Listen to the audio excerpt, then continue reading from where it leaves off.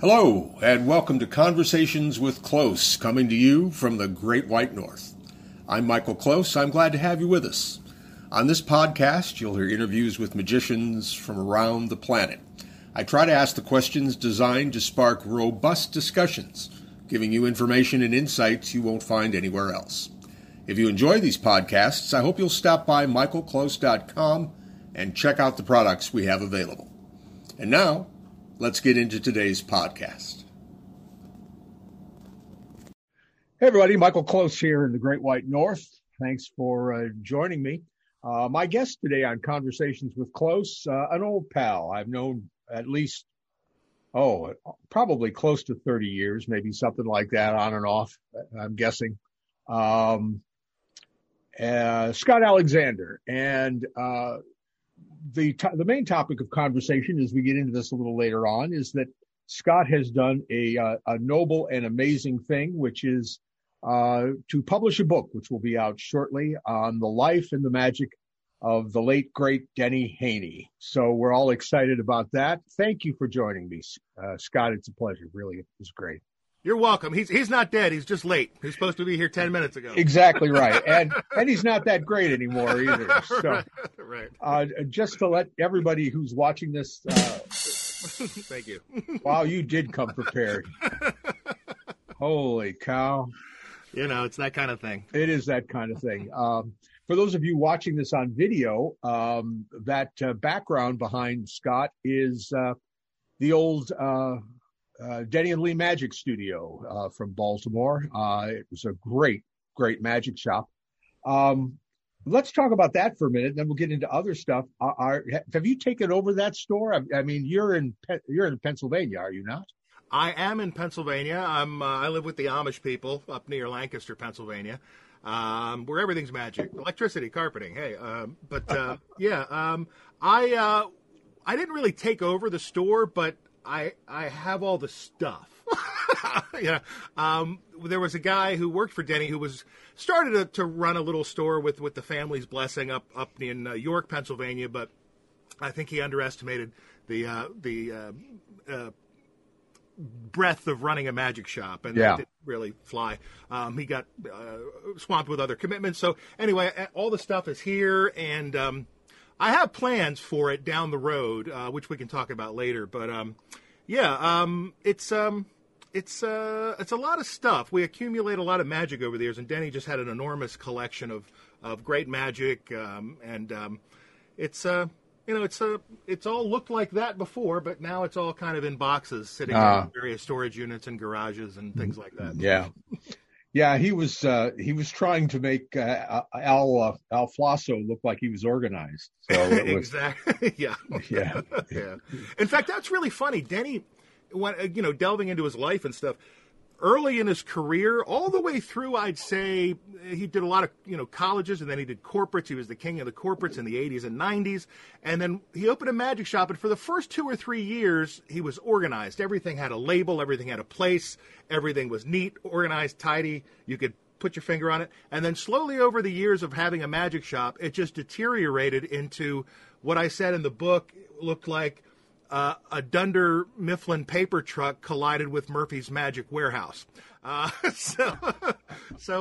just deteriorated from this organized, crisp guy just to this old, crusty wizard, So I don't know how that happened, but it did. I think dealing with magicians probably will do that to you. That might be the cause. Yeah. So give me a little background. Were you born in Pennsylvania? No, I was actually born in Baltimore, directly across the street from where Denny would eventually open his first magic shop. Wow. Yeah, on Marlin Avenue in Essex, Maryland. The Marlin Gardens apartments were literally, you could throw a rock from the front of Denny's place and hit where I was born. It was really, really just serendipitous. And when I was a kid, my parents actually looked in the phone book to try to find a magician for my 10th birthday party, and Denny was the only game in town, but he was busy. So as it turns out, I never met him, but I got he couldn't make it. But 2 weeks later, I got a picture in the mail, a signed autographed photo of this guy with a sword and a lady floating. I said, sorry I couldn't be there for your birthday, Scott, but have a happy one and believe in magic or something. And I kept it on my wall for years. And then later on, when I was 14, Raymond, the magician, was in Society of American Magicians 123. He was president of that chapter at the time. He was buddies with Denny, and he actually introduced me to Denny backstage at a show that we were doing for the club, our annual Halloween show. And I saw this guy with curly hair, red hair, and a piano key scarf and a white jacket, and I'm looking at him going, I know that guy from somewhere, before Raymond introduced us. And then finally it clicked. That's the guy I had hanging on my wall. Wow. So yeah, that's how I actually first met Denny. Wow. Yeah. Very cool. Yeah. So Magic, when did Magic Bug bite for you? Magic Bug first bit me when the first magic I remember seeing was Lucille Ball. I must have been 4 or 5 years old. She had this walking stick in her hand. She was wearing a black leotard that looked like a tuxedo up top. And she went, poop, and that stick changed into a handkerchief. And that started a brain worm. I could not, what is that? What? And my mom was like, oh, that's magic. So Grandma and Ma took me down to the magic shop that was at the East Point Mall in Essex, a place where Denny was most likely working at that time. So I may have bought my first magic set from Denny. I don't know, but it was around 1975, 1976, and he was right in that area at the time. I'll be darned. Holy smoke. Yeah. And then, well, you've moved around. I mean, did you do the college thing? I did. When I went to college at McDaniel College, which is in Maryland. It used to be called Western Maryland, but then somebody with a bunch of money named McDaniel gave it to him. So now it's called McDaniel College. And it's a small liberal arts school, and I majored in theater, and got a BA in theater. And basically, the theater degree, after I got out of college, I ended up, my wife Jenny, who we met in college, we met doing a play together because, we had to do the acting stuff. We did Into the Woods, and she was Cinderella and I was the prince. And the rest is history. But so we started doing colleges right after that. We found a small college agent, and they started sending us out. And I ended up down in Florida performing a show at FAU. And there was one of the students was a magician, and he said, hey, did you ever go see Bill Malone's place over in Boca? So I was like, no. So my wife and I are in this van, and we drive over to Boca Raton, and we pull up to this big resort. It's like huge, massive pink thing, ritzy titsy. Yeah. And I pull up to the guard gate, and I'm like, hey, I'm here to see Bill Malone. And they're like, do you have an appointment? And I'm like, oh, absolutely. So they let me in, and I wandered into Bill's bar and met him, and we hit it off, and I showed him a couple tricks, and he said, hey, if you ever want to move down here, I'll give you a job. So I was like, sure, screw it, let's go. So I ended up working for Bill Malone for about a year, doing close-up at his bar, and then that led to a gig out in Vegas, a corporate gig. Flew out to Vegas. Wandered around the strip because I'd never been to Vegas, and wandered into Caesar's Magical Empire through the gift shop back door, same way I got into Malone's. And I ran into Jeff McBride's manager and said, this place is awesome. How do I get to work here? And Tobias gave me the name of the people who book it. I sent him some videotapes, and a couple weeks later, they just happened to be looking for somebody who could do close-up and stage because they needed somebody to fill in for Mike Amar and Daryl one night, and Pendragons the other night. So I sent them a tape that had, parlor stuff and illusions. It arrived on their desk the right day. They called me. They said, can you be here in 2 weeks? And then what was supposed to be a 1-month gig turned into 7 years. Yeah. And that's because I saw you out there. So that must have been the late 90s, I'm guessing. Yeah, it was 90. So we first moved out there in 97. Yeah. And then Caesars wrapped up in 2004. No, yeah, something like that. And then we stayed there an extra couple of years and then moved back east after we did the Vegas thing. Yeah. Wow.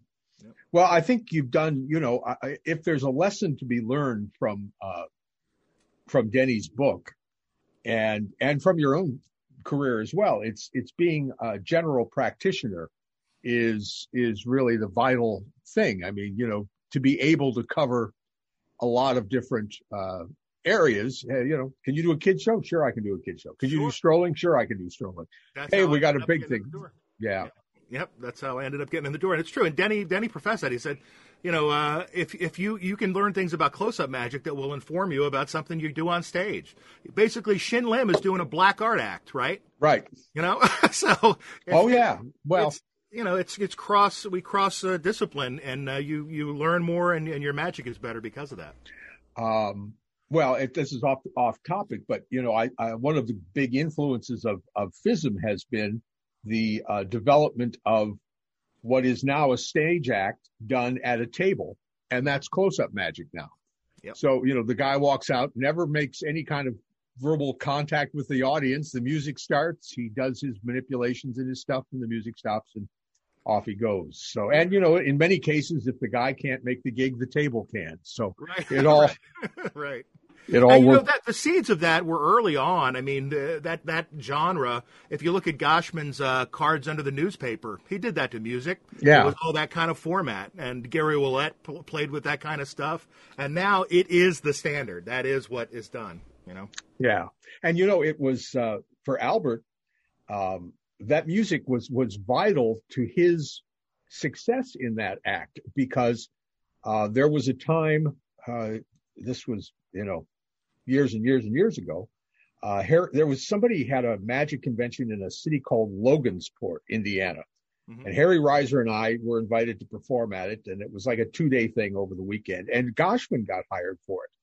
And on one of the shows that he did, his little tape recorder didn't work. Oh. And boy, his act really crashed and burned just because that one little piece of the puzzle wasn't functioning properly. Wow. It threw him off completely. So it was real strange. But yeah, so, it is what it is. But I do see that, you've made a very good success at being able to be a jack of all trades. I think, and not saying you're not a master of many of them, right, yeah. But you certainly have to be able to do all those things. It's like when I used to teach music theory in college, I used to say to the kids, if you want to actually make a living in this industry, you have to be able to do a lot of things. You got to be able to play a dance job, but what those existed back then. Right. You've got to be able to sight read, to be able to want to do studio, or all kinds of things, and it works in the field of magic. Yeah, that was Johnny Thompson's thing, right? General practitioner. Exactly. Yeah. Exactly. And you certainly are correct that that the skill set and the way of looking at magic that you develop as a close-up magician can certainly inform parlor magic and stage magic, because you just understand that you can't just rely on the prop to make this thing look like magic, and there's other things going on as well. Yeah, if you take a look at, a lot of magicians primarily have never done big stage illusions, either because they don't interest them, or they're too expensive, or they're not, whatever. But if you look at what it takes to create a piece of magic on stage, you're physically moving your body, the assistant's body, you've got to deal with the lighting, you've got to deal with the prop placement, the angles, all that stuff is the same thing you're doing when you're doing Card Under the Drink, right? Right. It's choreographed stage, except the props are smaller, but those same techniques you can apply to that particular effect. Yeah, very true, very true. And I've also thought that the big challenge for illusionists is somehow being able to transcend that prop. Yeah, you got to be bigger than the box. You got to be bigger than the box, because and figuring out that emotional connection that will allow the audience to dismiss what is I was going to say the elephant in the room, but it's the elephant in the box. Yeah, it's and I think that's one of the things that Copperfield did extraordinarily well, the way he sort of changed things up when everything was a little playlet. It was and had meaning within the context of the little story he was weaving. And I suppose that goes all the way back to Maskelyne and the Egyptian Hall. Was that what it was called? Yeah, Egyptian Hall. But Copperfield did one thing. Copperfield made it contemporary and relatable by using music that had lyrics. No one had ever used music with lyrics up until Copperfield decided to do it. Right. So he let the lyrics of the musical artist carry a lot of that story. When he played Weekend in New England and the Dakota Chair, that sadness of the song and the lyrics and the vanish of the girl from the table staged in an attic with the picture, it really, Copperfield just, made that a complete and truly artistic theatrical experience. And that's what I remember growing up on. Yeah. I was at the tail end of Henning, but Copperfield was my guy, my main guy. Yeah. And finding a way to get that emotional hook, which is the thing that all of us struggle to do, to be more than a puzzle. And music is certainly a big factor of that. Since my training is as a musician, I was always impressed with his choice of music for the things that he used. I always thought he found the perfect cue for that. So how did you end up hanging around a lot with Denny Haney? Well, I was working in Wheaton while I was going to school, and so it was about Wheaton, Maryland was about a hour drive from where my school was. So on the weekends, I'd work at Barry's Magic Shop. Oh, sure. In Georgia Avenue on Wheaton. And I met Master Alain Nu there. And he was doing a Chinese act at the time. Birds, fish, ducks, animals nobody likes. And basically, it's just getting into mentalism. And so we hit it off, struck up a friendship. He had a studio back behind Barry's where we would hang out. And Alan was getting ready to kind of ditch the Chinese act and move off towards the mentalism realm. And Alain was Denny's primary assistant from 1984 to, the early 90s. And so he kind of said, "Hey, I got this guy, Denny Haney." I was like, "Oh, I know who he is." And Denny had just opened his magic shop. It was probably 1992, 3, somewhere in there. And so I took over for Alan as Denny's on-stage assistant, right? Moving props, schlepping stuff, carrying the sword basket, putting the girl on the swords with him. And then so I took over for Al. And then I did it for a year. And then I took off for Malone's, and I met Puck at Barry's Magic Shop. And Puck took over for me in that role in Denny's show. Oh, wow. And he retired. Yeah, so that's kind of where that nexus was. With the three of us. Very cool. Yeah. Well, I should explain that for a few years, at least 3, because you did 3.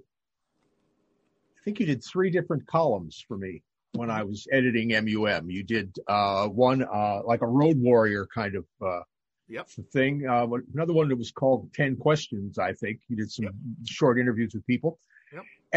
And then I asked you to do a cover story on Denny. And this is back in 2012, I sort of did my homework. I think it was the August issue of MUM. I remember the conversation like it was yesterday. Scott, a lot of Denny's material really needs to be chronicled. He's not going to be around a whole lot longer, so someone needs to do it, and I think you're the guy. Well, yeah, I mean, after, we went through a lot of back and forth in conversation in preparing for that cover story, which,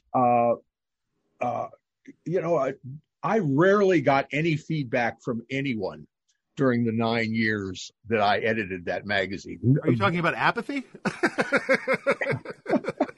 Oh, that was the name of it. Yeah. Right.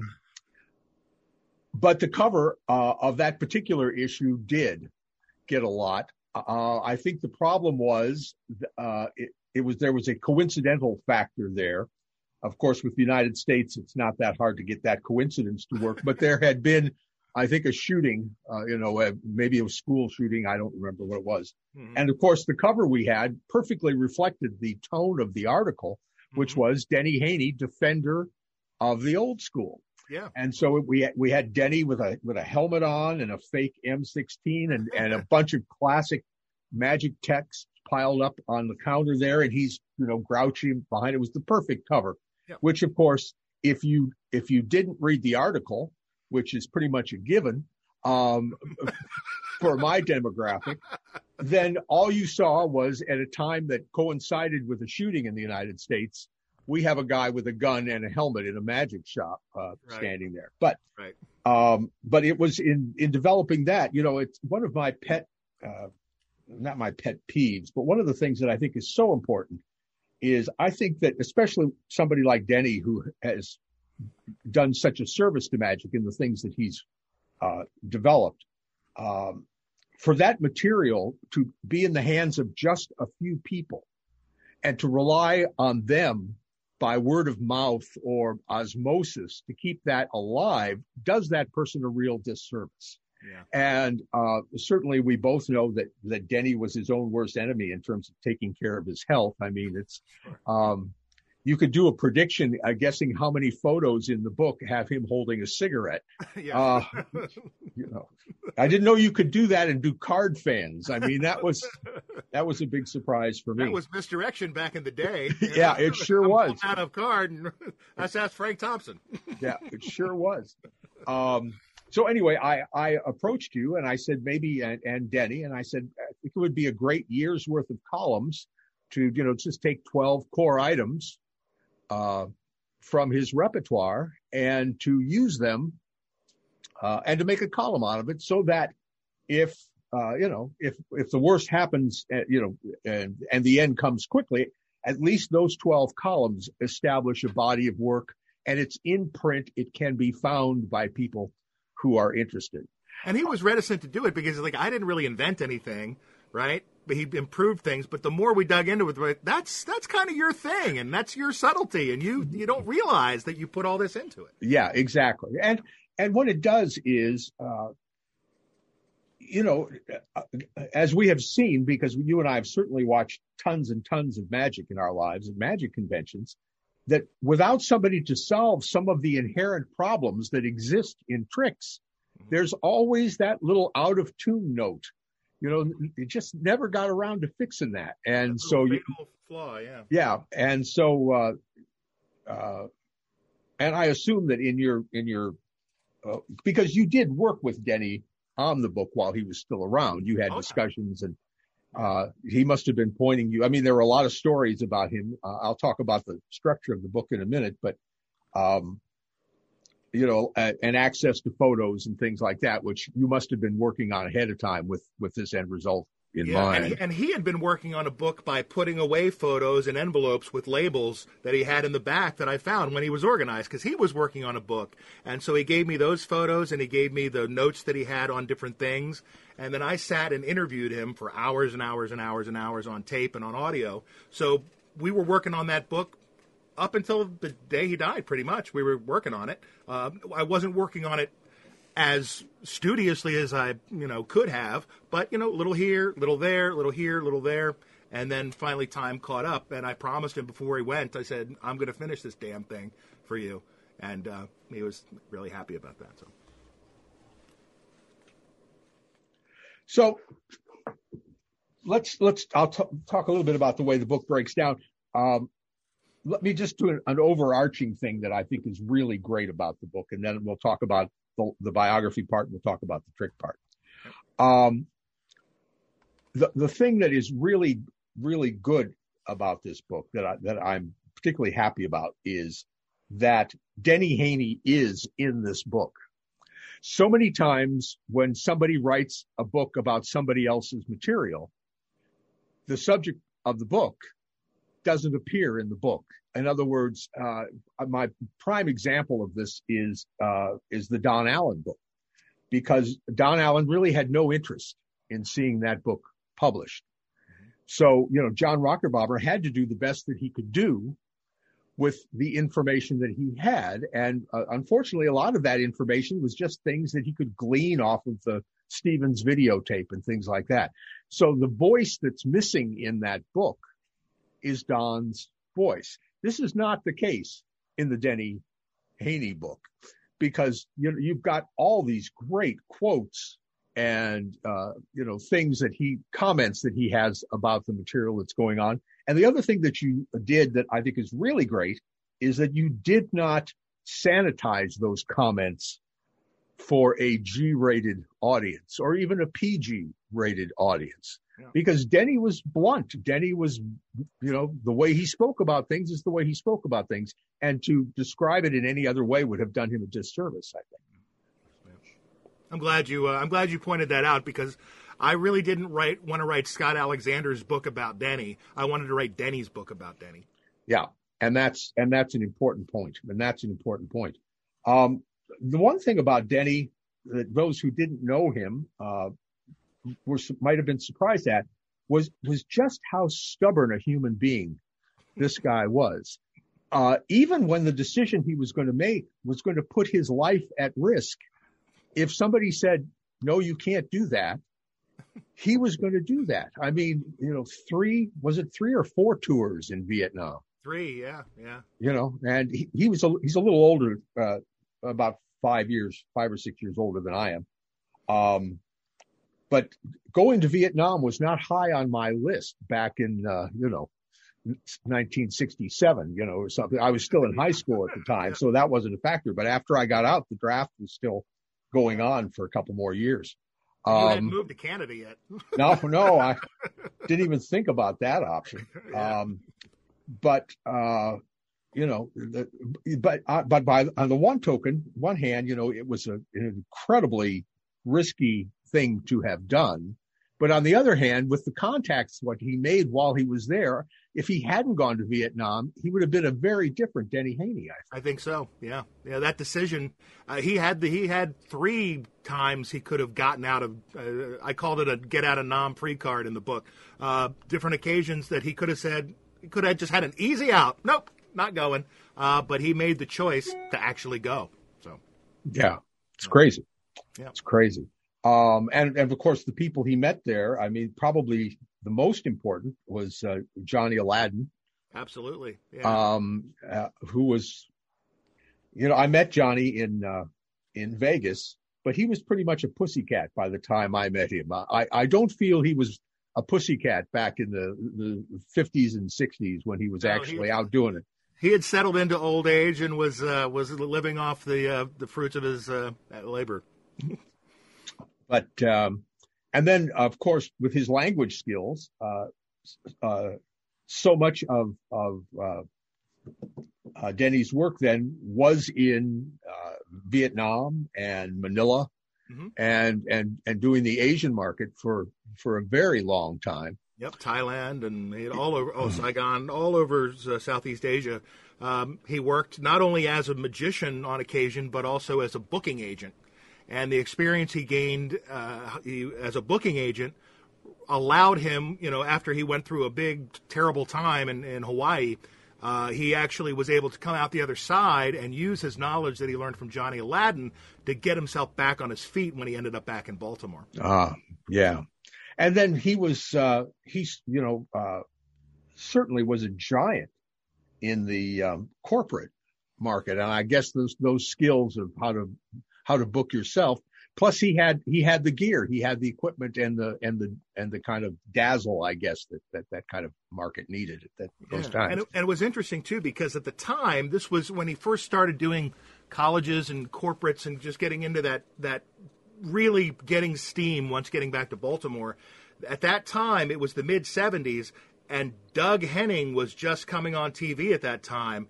And just by coincidence, Denny's choice of material matched up with the material Doug Henning used in his early career in the magic show, the sword suspension, the canvas-covered trunk, the crystal box. And agents were going, wait, this Doug Henning's blowing up. Do we have anybody who does this kind of stuff? Oh, yeah, Denny Haney does that. Let's get him on. That sumbitch on the horn. And that he got all the gigs because he was the only guy doing that stuff at the time. Yeah. It's an amazing thing.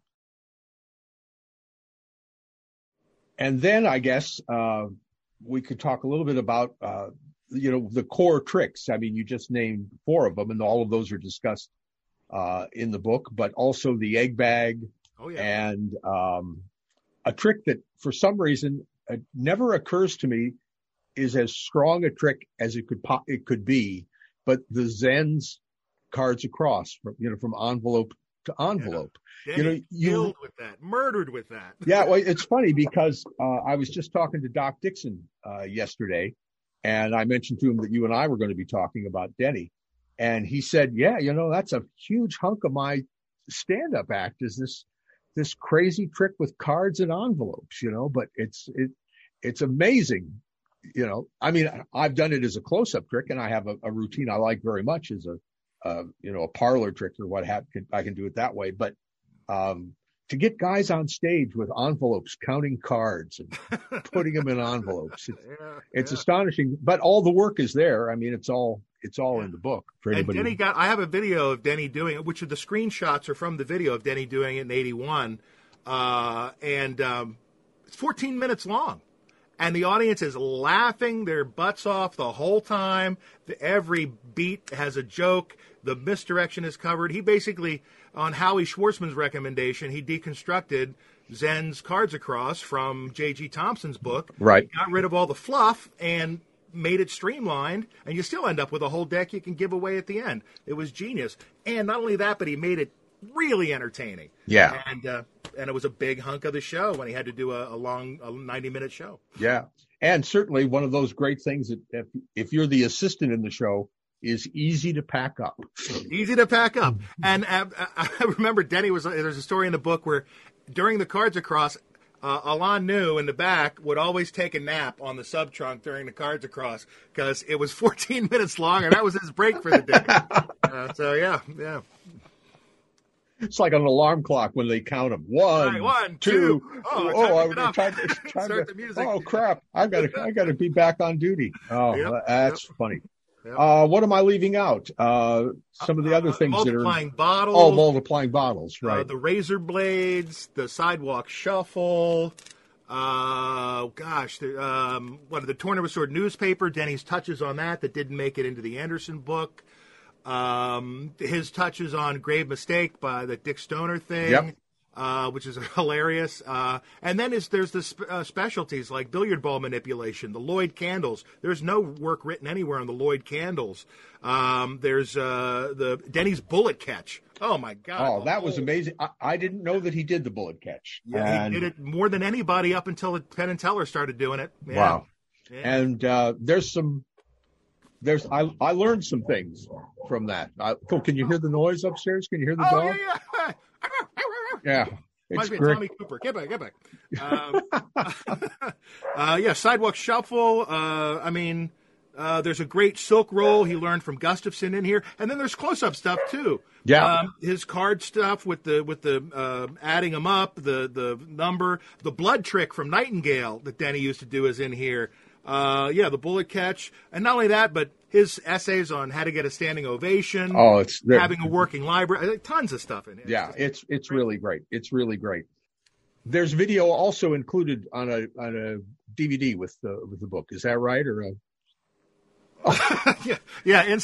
Inside the book is actually I put a QR code, which is inside a plate in the book, and you can go to a video link, and there's a half-hour video which are highlights. And then if you're really into the video thing, I made a four disc. There's like 4 discs in here of everything from Denny's career that is sort of a companion to the book you can get too. Wow! So, hours and hours. Him doing a trade show as a guy named Dr. Freeze. Right, doing a trade show pitch for cryogenic freezing, and he's doing the linking rings and the cube zag he calls a refrigerator. It's amazing stuff. Wow. Him doing big theater shows and just stuff. Him doing the barricaded barrels and the beam box and the George Goebel's blade box. Tons and tons of cool stuff. So If you're really, really deep into the woods, that's cool too.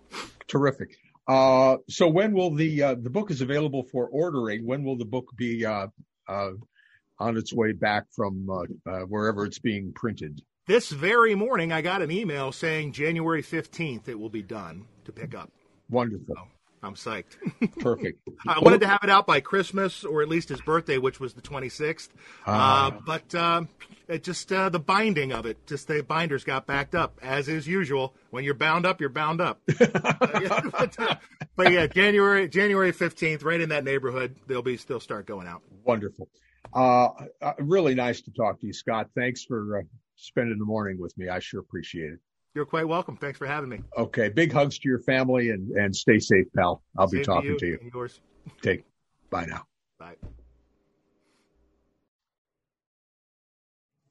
This has been another Conversation with Close. Thanks for listening. If you enjoyed the podcast, please be sure to tell your friends. Like us on Facebook at Michael Close Magic. Follow us on Twitter at Mike Close Magic. and visit our website, which is michaelclose.com. If you'd like to help support these podcasts, you can do that at anchor.fm/michaelclose. And that way we can continue to bring you high quality content. So until next time, so long from the Great White North.